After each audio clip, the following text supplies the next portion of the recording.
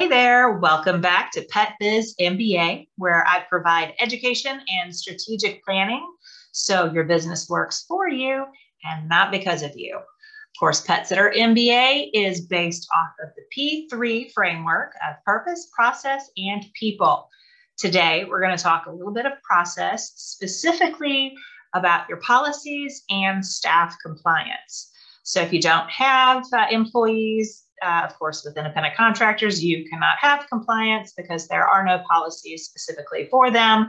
But this is for people with employees or who want to have employees and are making sure that they are getting this started correctly.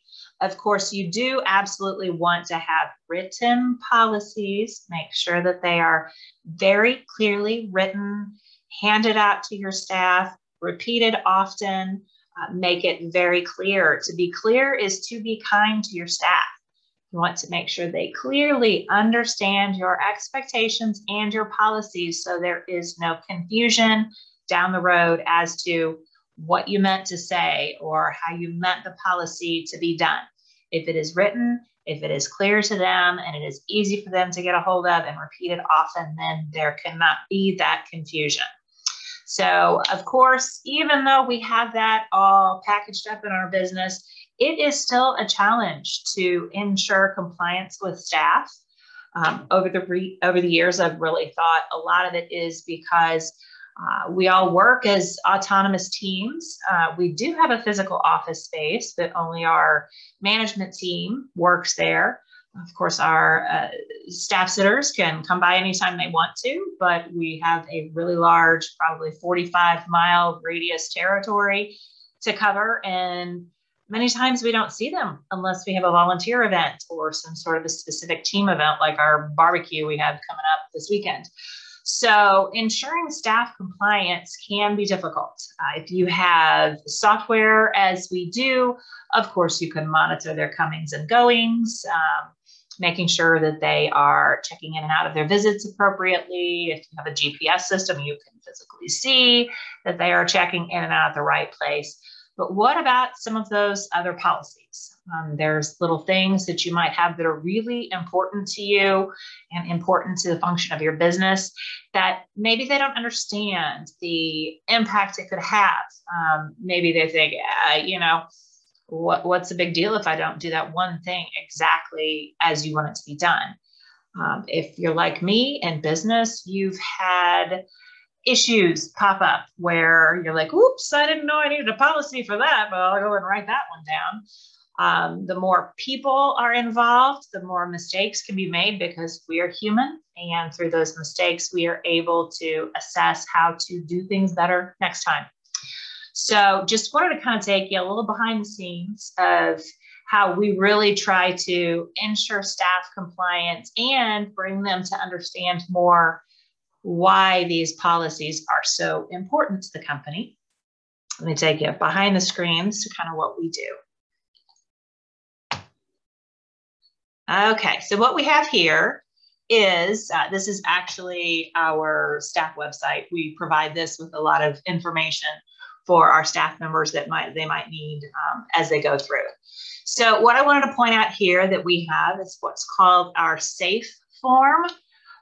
It actually stands for Safety, Accountability, and Feedback for Employees. This is not, original. Other corporations and things have something like this, but we kind of do it a little bit differently.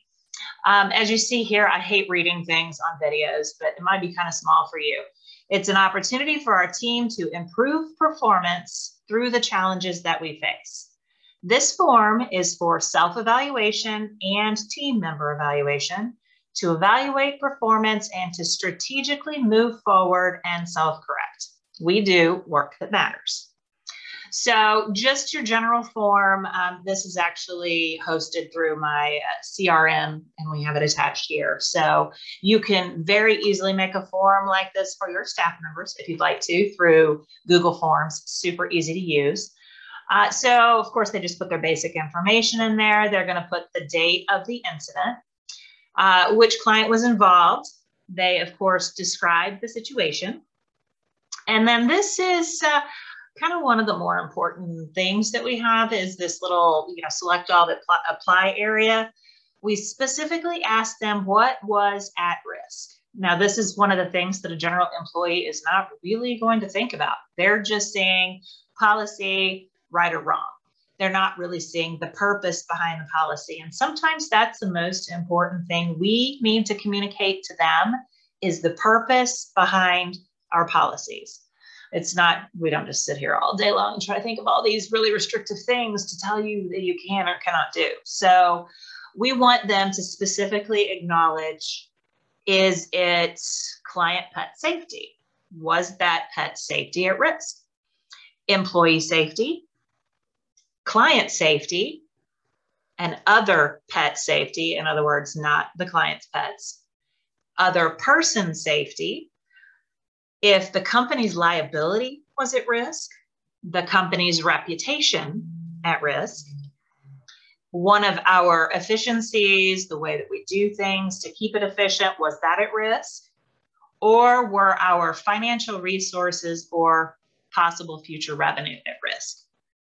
Then we do ask them to kind of reflect and figure out how could they personally have prevented the situation.